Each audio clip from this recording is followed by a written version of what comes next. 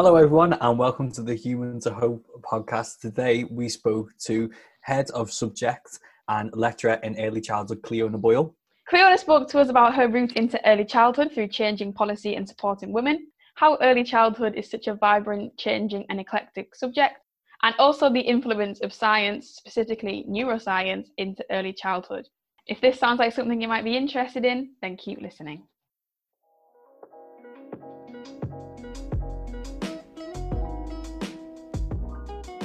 Hello, everyone, and welcome to the Human to Hope podcast. My name's Steve. I'm a student recruitment officer at the university. Hi guys, my name's Mia and I am a graduate advocate at Liverpool Hope University. And today we are joined by Cleona Boyle, who is the Head of Subject and Lecturer in Early Childhood. So hello Cleona, nice to have you. Hiya. Just a sort of pre-warning for anyone who's listening, that early childhood was the subject that I studied during my time at university. So more so than others, this might go off on a few tangents, as I'm sure it will for English language when we get there for Mia. But yeah, we might jump into the conversation a little bit more and get a little bit more excitable than usual, well, certainly from my point of view.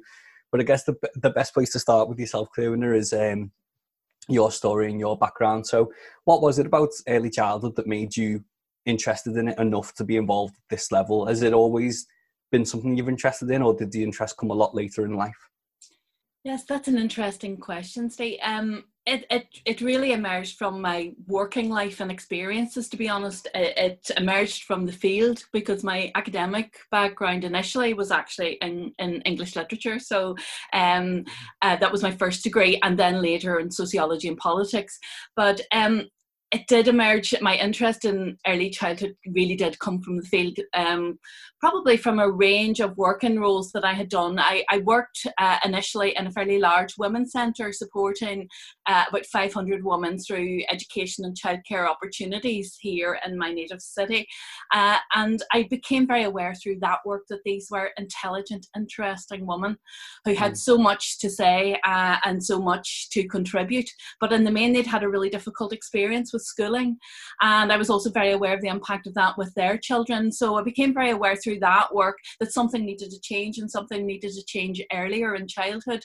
From that, then I went on to work in local government in heading up a children's rights commission. So I think out of that work, my interest in children's rights was, and in policy and advocacy, was kind of galvanized.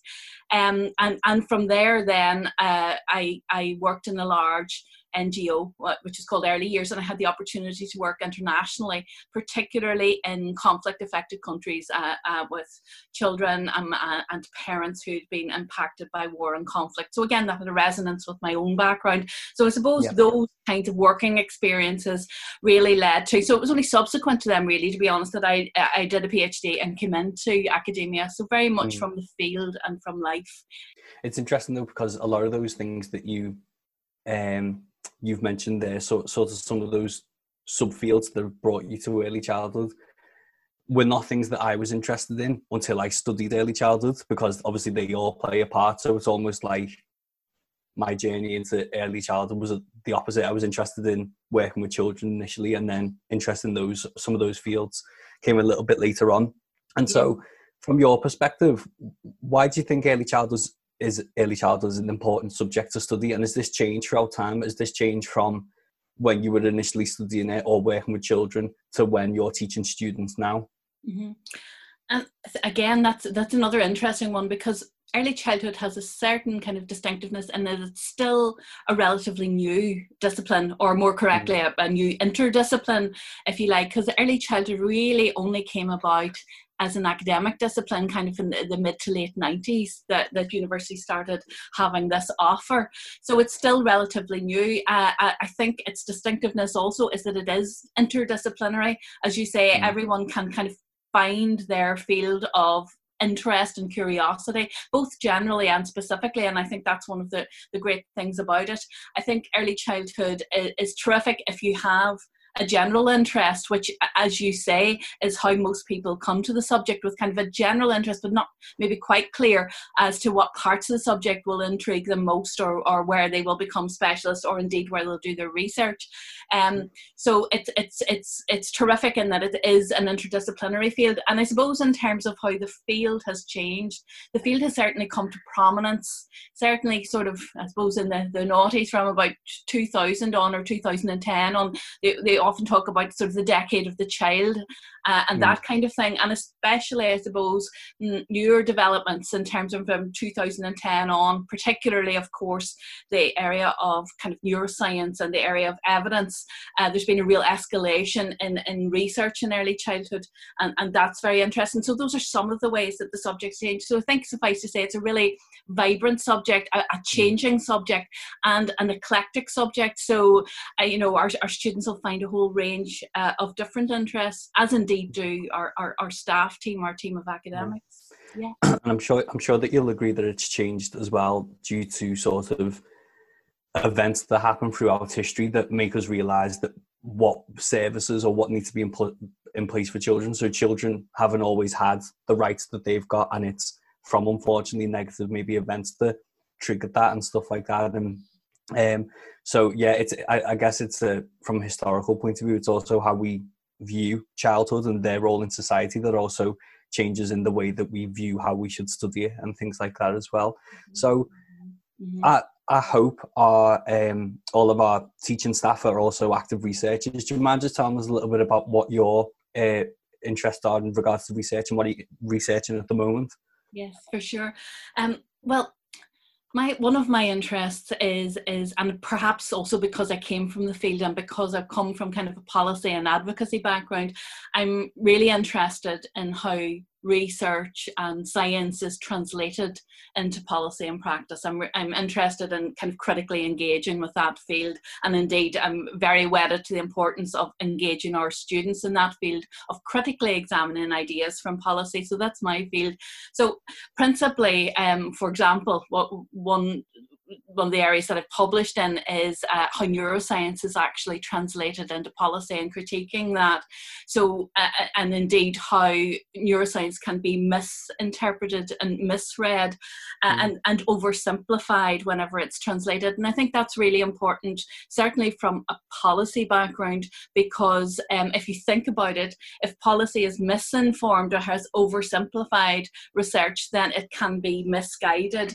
So if we, for example, take a deficit idea of childhood in policy and say that children are neurologically impaired because of their social background. Well, that's not true, and science doesn't say so, but it's really important that we critically reflect in that area. So I'm interested in how research is translated into practice. I'm interested in how evidence-based, the whole idea of what constitutes evidence and how is evidence used politically. I'm interested in that as well.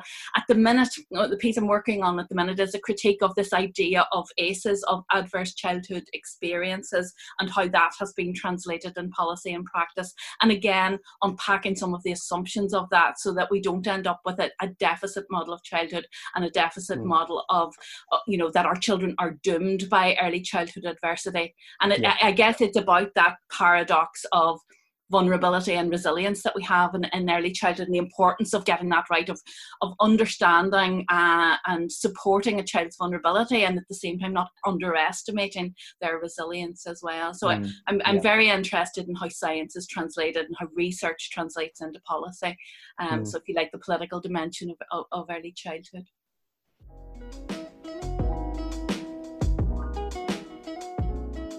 As Steve mentioned, he obviously studied early childhood. I did not, so I'm like kind of a bit of an outsider to this, but it's already sounding like something that's really of interest. So for maybe other people who are a bit like me and who haven't maybe got quite the best idea of what early childhood is, what would you say are maybe some common myths around this subject, and how do you kind of go about like debunking them and setting them straight? For sure. Well, that's an interesting question. There are many myths, aren't there, about early childhood, and there are many kind of reductive ways of referring to early childhood, which we as an academic discipline really challenge. So some of the common myths around our subject is the fact that it's kind of easy, or that it's nice. So that many students, I'm sure you had this too, of people saying, you know, oh, that must be nice, so that must be easy. Also myths like that it's about liking to play with children, or that thinking that children are kind of cute and lovely, that's a motivation. And I suppose, think about your field, Mia, you know, that would be like, you know, studying literature because you like stories with a happy ending, or you like rhyming couplets. If you are if you have an interest in studying early childhood because you think children are cute, then I think it's time to wake up then to the complexity of the young child, and also to respect the complexity of a young child's being in terms of understanding, supporting, and advocating for a child's rights. So those are some of the popular myths. In terms of the idea that early childhood is an easy subject, I like to think that it is a complex subject that we can make digestible, understandable, that we can make real, so that we can motivate people's curiosity about early childhood, and challenge some of those myths, which makes it really exciting, I think. But yes, it is a really important question, because it's one of and I think some of our students get very insulted by those kinds of comments, and certainly what I would advocate to any student of early childhood to say, well, do you think it's easy to study psychology, sociology, philosophy, history, education, because I'm studying all of these disciplines. Yeah, that's a good way to put it. Like, it has got all of these, like you said, eclectic kind of values that come from different subject areas, and it's not something to be kind of like brushed off as an easy subject. So I think that's a really good thing to kind of to set the tone of.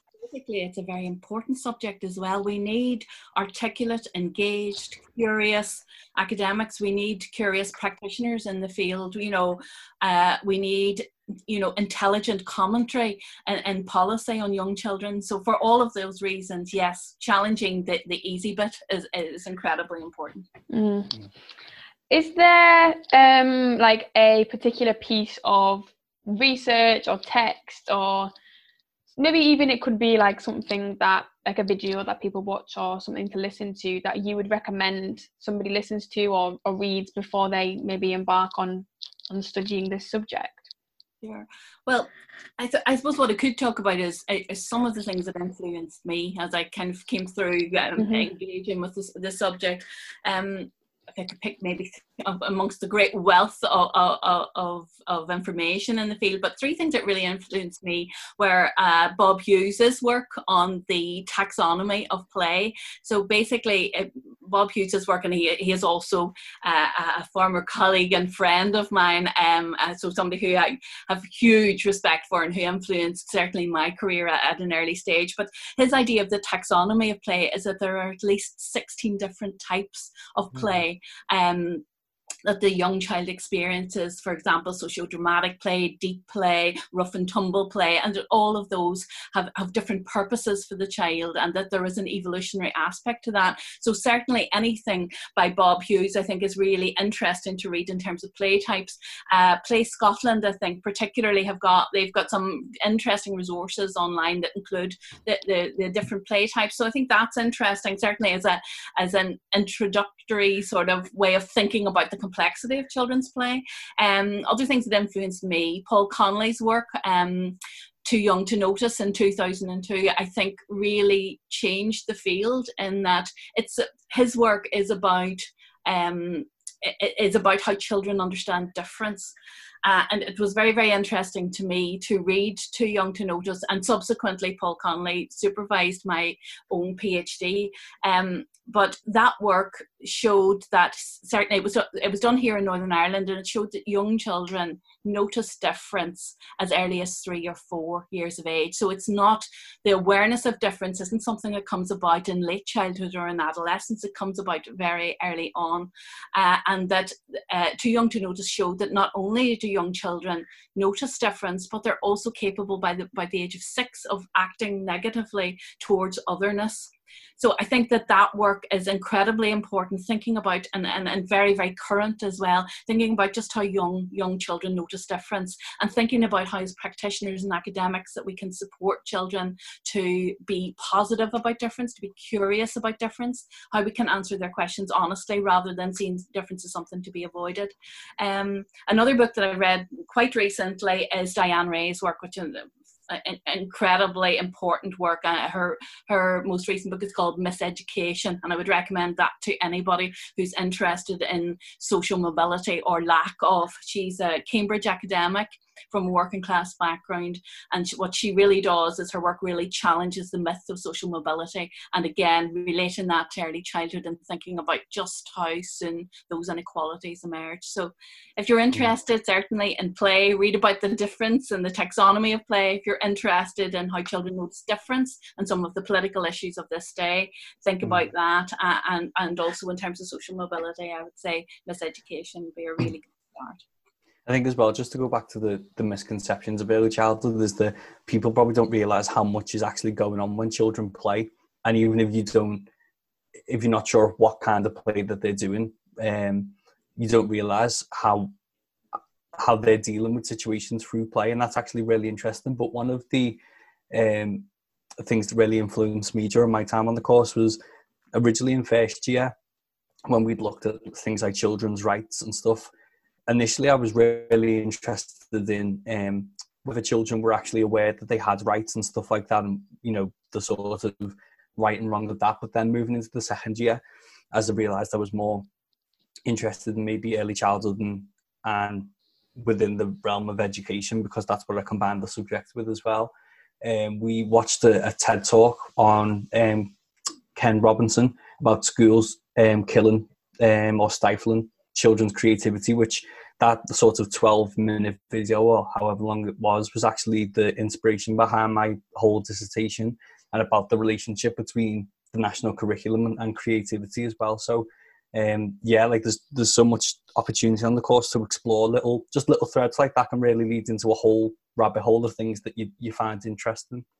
Absolutely, that's such an interesting area, and I think Ken Robinson's work is incredible, really inspiring, really challenging. And as you say, I think one of the ideas underneath that's really interesting is that we tend to think, I think when students are first introduced to the idea of children's rights, tend to think that, Article 12, the children's rights, children's voice, is about, for example, children responding to consultation, children being engaged in school and councils, and of course children's rights. They have rights from birth, so therefore we need to think about how a child expresses his or her voice in all sorts of ways, through their whole body, through their expression, and how we as adults need to really tune into, for example, children's play, to find out about how they see the world.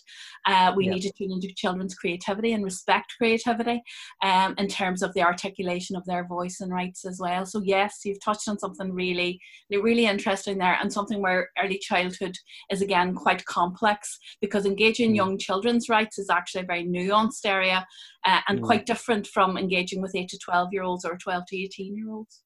Yeah, definitely. Again, I'm intrigued. I'm like, wow, okay.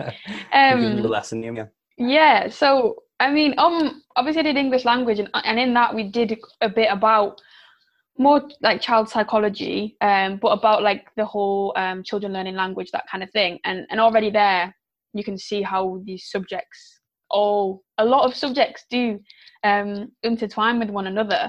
And obviously early childhood, I hope there's an option to study that with other subjects as well.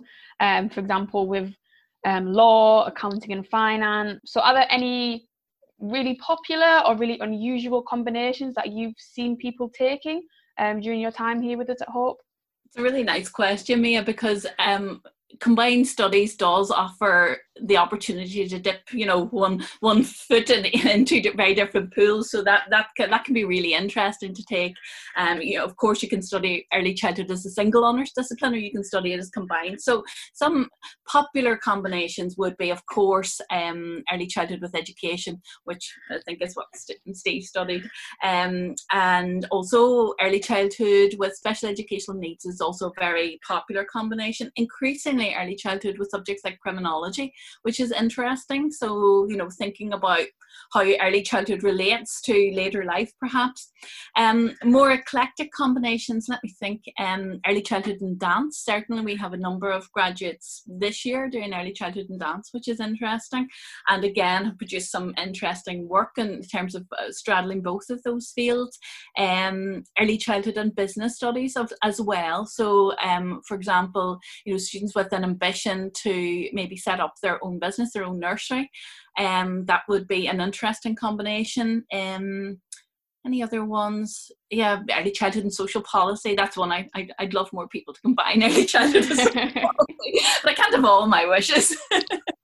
Yeah. So yes, really eclectic. Yes, and of course, early childhood with English literature is something that wouldn't be the most popular, but certainly something that people combine. Yeah. So there really is a lot of options there. So people don't have to just confine themselves to one kind of path. There are obviously lots of different opportunities. So this next question, I always say this, it does tend to maybe catch people off guard a little bit. They might have to think about it a little bit. But have you got a random fact or a fun fact about your area, something that makes people be like, oh wow, like that's amazing? Well, so like, wow, fun and random, that's a tall order. Well, I think maybe one of the kind of facts, certainly, and well, coming from where I do on a fact, I always have to tell you the fact and then maybe unpick it a little bit. But for example, one of the things that has kind of changed people's attitudes is neuroscience, which says that 80% of our brain growth takes place by age 3, and then 90% of our brain growth takes place by age 5. So those kind of arguments from neuroscience, of course, have fueled the interest in early childhood and certainly fueled resourcing and research and funding. So when you think of that exponential brain growth that occurs in early childhood, that is fascinating and it is incredible, and it means that early childhood is really important. But of course, like any area of science, there's much more that we don't know than that we do know. So in areas about structural functional neuroplasticity, there is much more that we don't know than that we do know. So we need to be, it's a little bit of caution that I would inject into that fun fact. I hope it doesn't ruin it for you. A little bit of caution that I would inject is to say, well, just be aware, be critically aware of how a fact like that can be used. So if a fact like that is used to say children are in complex, interesting, early childhood is important, but if a fact like that is used to say that therefore children who don't get a great start in life are absolutely doomed, well, that is not true, and science does not say that. So plasticity continues through life, windows of opportunity, sensitive periods, all of that. So it's important to, yes, we're really switched on to some of the new exciting scientific ideas, but also we need to be very careful as to how they're used and misused. That definitely, I was going to say that definitely made me say, wow. I was like, wow. There was a fact that, and I think it's changed since I studied early childhood, so you can fact check this for me, Cluna, but with the United Nations Conventions for the Rights of the Child, at my time of studying, every country had signed up to that bar 2, and one of which was the USA, but I think they've since signed up to that. Am I right in that? Well, the US, interestingly, Somalia and South Sudan. So, and all for quite different reasons, that there were issues in terms of signatures to the UN Convention. The US's argument, I think, and it is still such, is that they already have robust enough human rights mechanisms within the Constitution. They don't need a global convention. I'm sure there are many, including myself, who challenge that. It certainly doesn't seem that the US or anywhere in the world has got it sorted in terms of really fulfilling the rights of the child. Somalia, South Sudan, different reasons in terms of stability of regimes at the time. And again, I suppose, back to what I talked about earlier in terms of the impact of war and conflict on children, which is an incredibly important area of children's rights. So again, if there is instability in a country, then children's rights come under very immediate threat, and young children in particular. So that's why, for example, the convention was amended to include extra provision and a special rapporteur on children in armed conflict in particular, and people like Graça Machel, who contributed to the strengthening of the convention around that. So all sorts of different reasons in terms of why the minority of countries didn't sign up. But of course, as well, all of the countries that have signed up, we need to continually be engaged in policy and advocacy to ensure that those commitments are upheld and fulfilled and are actually enforceable, as opposed to vague aspiration. Yeah, well, I think that's what makes it a somewhat interesting fact, is that when we first started to learn about the rights of the child and when they came into play and what they are, I think the whole feeling across the lecture theatre makes sense that there's this united front on children's rights. And then initially on the surface, to hear that there was a number of countries who hadn't signed up to it, you immediately sort of think, well, that's wrong. They're wrong. They don't care about children. And then you scratch beneath the surface and you start to realise that, maybe it's not that black and white. One front is the best way and stuff like that. And, I'm in the same boat as you there. I might question the United States sort of reasoning behind why they chose not to sign up. But then from a child in America's perspective, they might challenge the united front that's there. So it's really interesting.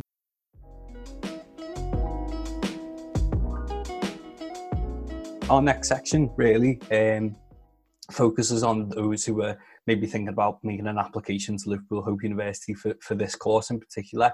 And so from your perspective, what makes a successful student in this subject? Do they have a particular attribute? Mm-hmm. An interesting question. What makes a successful student in childhood? Many things. I think enthusiasm from the outset is important. That will carry you through trying to sustain the enthusiasm. I think curiosity, intellectual curiosity is important. Being prepared to open yourself to different ways of seeing is important. That openness to unpicking your assumptions about children in childhood. So curiosity, openness, and also the ability to critically reflect, including critically reflecting in practice. So being able to apply our academic knowledge to what we see in the field, to what we see with the young child, and interfacing with that, being a critically reflective practitioner is important. So I would say probably curiosity, openness to different ways of seeing, and the ability to critically reflect makes. But yes, you also can't inject enthusiasm. If you're not enthusiastic, not committed, then it's not going to carry.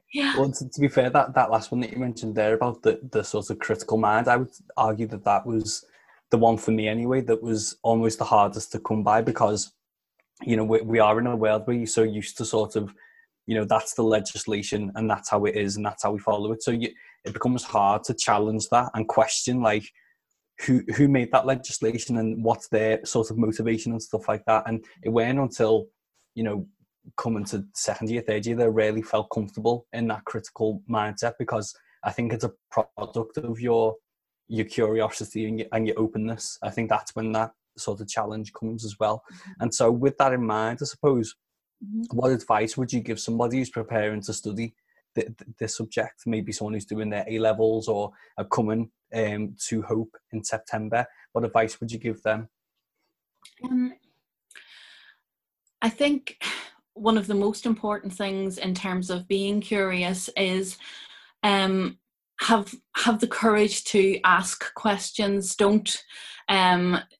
Don't make your experience one where you stay silent with your questions and worry about them or feel disempowered because you so ask critical questions. Please do engage. Step a little out of your comfort zone. We try to create a really supportive environment, for example, in tutorials and seminars where people. But I think a certain amount of that is also the onus on the students in terms of be prepared to step a little outside of your comfort zone. So be prepared to question some of your assumptions, but also be confident in your own intellectual curiosity as well. So challenge ideas. Don't accept what we say as orthodoxy, because we have different takes on early childhood. Will have your own take.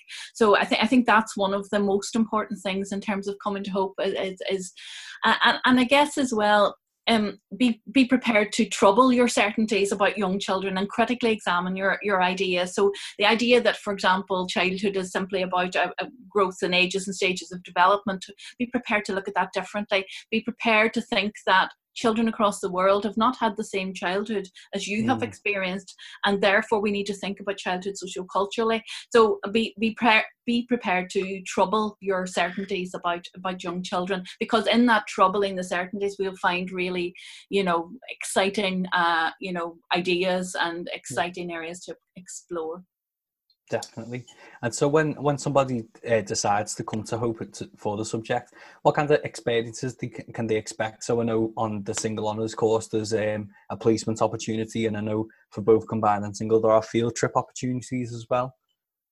Yeah, I think one of the areas that we've really strengthened in the last number of years with the subject is that interaction with practice. So certainly somebody coming to Hope for the subject, whether they're studying the subject combined or single honours, and there is a stronger emphasis, as you rightly say, in single honours on placement. And this year we will be offering a new option, which is called the Graduate Practitioner Competency, where actually there's 80 days of placement across the 3 years for single honours, so it's a real strengthener in that field.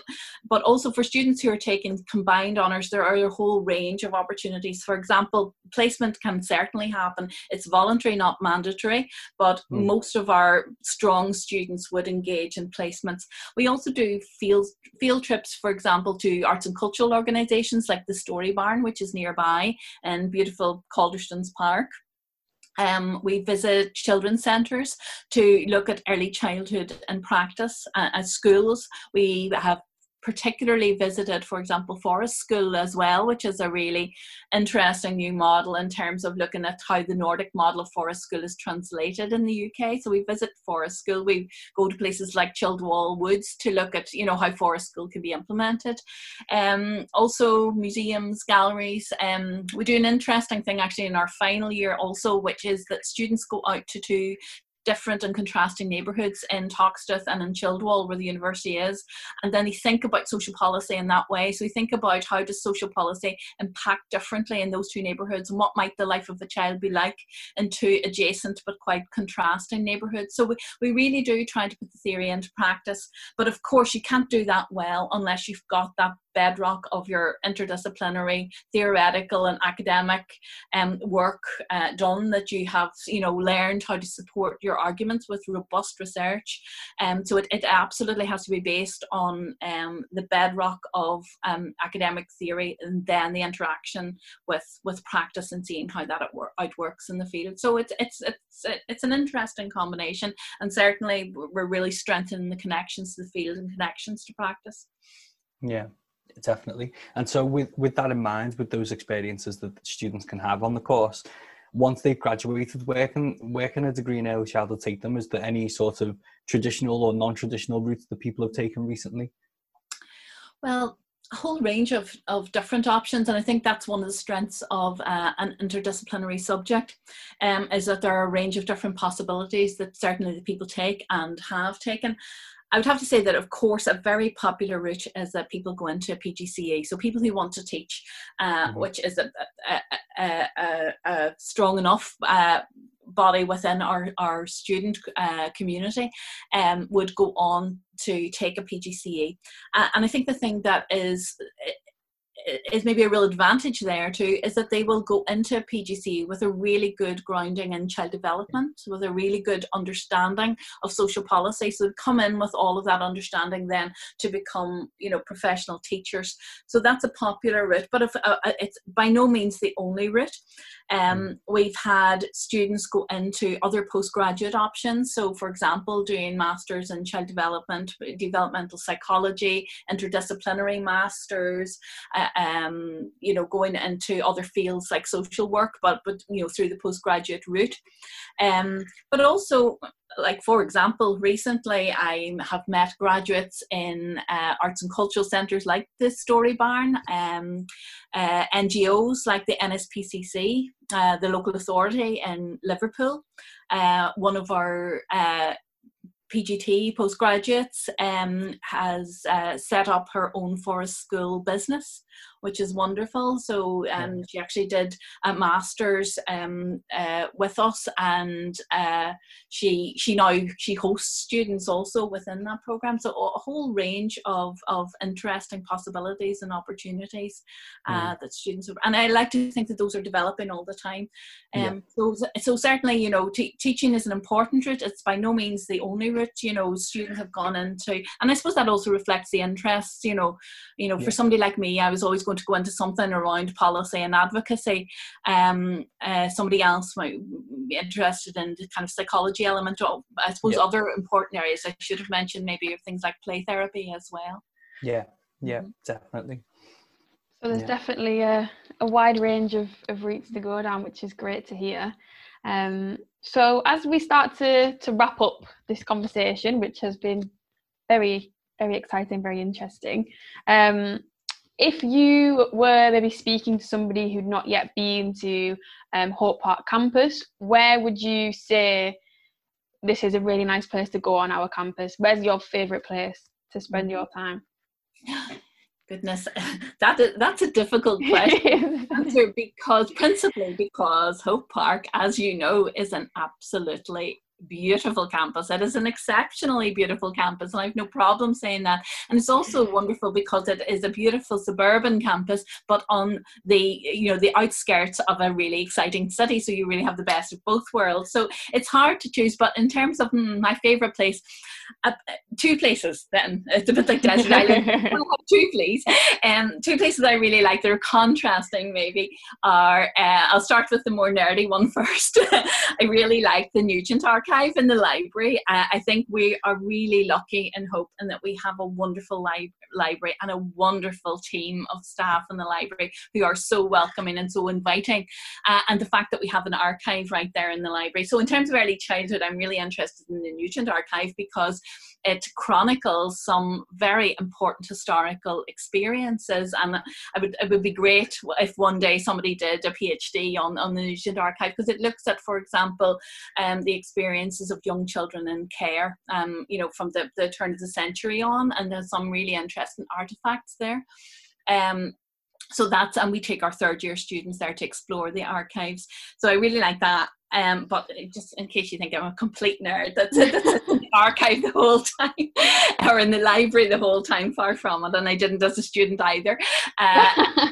I like to walk the talk, which is the campus is lovely. I like the little wild kind of woodland area down kind of by the sports hall where it's quite wild. I do like the lovely new woodland walk, but I really do like I've a penchant for a little bit of wildness, so I do like that woodland area. And I think, in terms of teaching subjects like education for sustainable development, those kind of things, the child in nature, you could not be in a better place and on a more beautiful campus.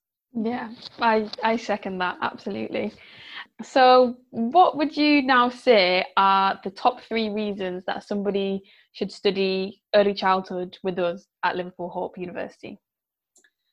Well, I think that first and foremost, I would have to say the quality of our interdisciplinary program and subject, I think, is fabulous. And I think not only do we have a coherent interdisciplinary subject with academics who are specialists in their field and who are researchers in their different fields, but we also have an international team in early childhood. For example, we have colleagues from Greece, colleagues from Turkey.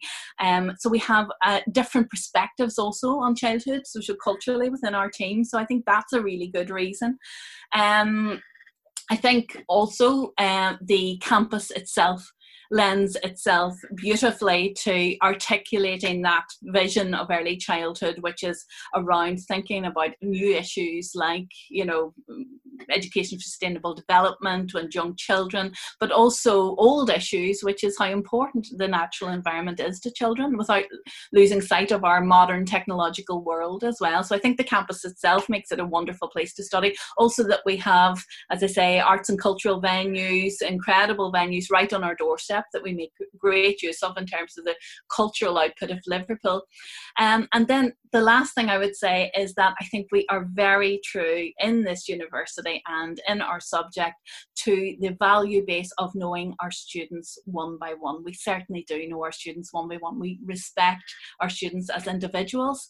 I hope that's both of your feeling in terms of being, and I don't think that's a false claim in any shape, form or fashion, and partly that sense of community, the smallness of the university allows that to happen. But it's not just about smallness, it's about realizing that the relational development is really important. So yeah, our interdisciplinary subject, our international team, then, you know, the campus itself, the beauty of that, great place to study, and the fact that we really care about our people and we know our students one by one. 100%. I can second all of those from first-hand experience. Yeah, you can really, really vouch for that, can't you, Steve? Definitely. So finally, last but not least, to, I guess, draw this whole conversation to a close, what do you think makes a human of hope? Goodness, again, so many things, but I guess I can't. I'll try and choose one, focus on one aspect. I think what makes a human of hope, and it is partly reflective of the whole history of hope as an ecumenical institution, as the coming together of different traditions. And I suppose that really resonates with me, coming from the north of Ireland. That aspect of hope really resonates with me, the fact of the university's ecumenical foundation. But kind of beneath and beyond that, I think what makes a human of hope is someone who has got a sense of community within diversity. That there is a sense of respect for difference, the respect for the articulation of different perspectives, different worldviews, but that within that there is a sense of connection and community. And it's one of those intangibles it's hard to put your finger on as to exactly why that happens. But for me, a human of hope is someone who has a sense of community within a respect for diversity as well, and is brave about that. That was a really nice way to put that. That was really lovely. Well, that brings us to the end, but thank you. This has been amazing. It's been really interesting for me, I guess, as a bit of an outsider, to hear yourself and Steve talking about early childhood and everything that encompasses it as a subject. So massive thank you for speaking to us and taking the time to. Mm-hmm. And yeah, I'm tried my best to restrain. I'm sure this episode could have gone on for a lot longer if I asked all the follow-on questions that I wanted to ask, or the comments that I wanted to make. But no, it's been really interesting, and I think our listeners are going to benefit from listening to this to know more about the discipline, but also more about the university. So thank you so much for giving up your time to speak to us. Thanks to both of you. It's been an absolute pleasure, and hopefully other conversations to come. So thanks. It's been a lovely way to spend an hour.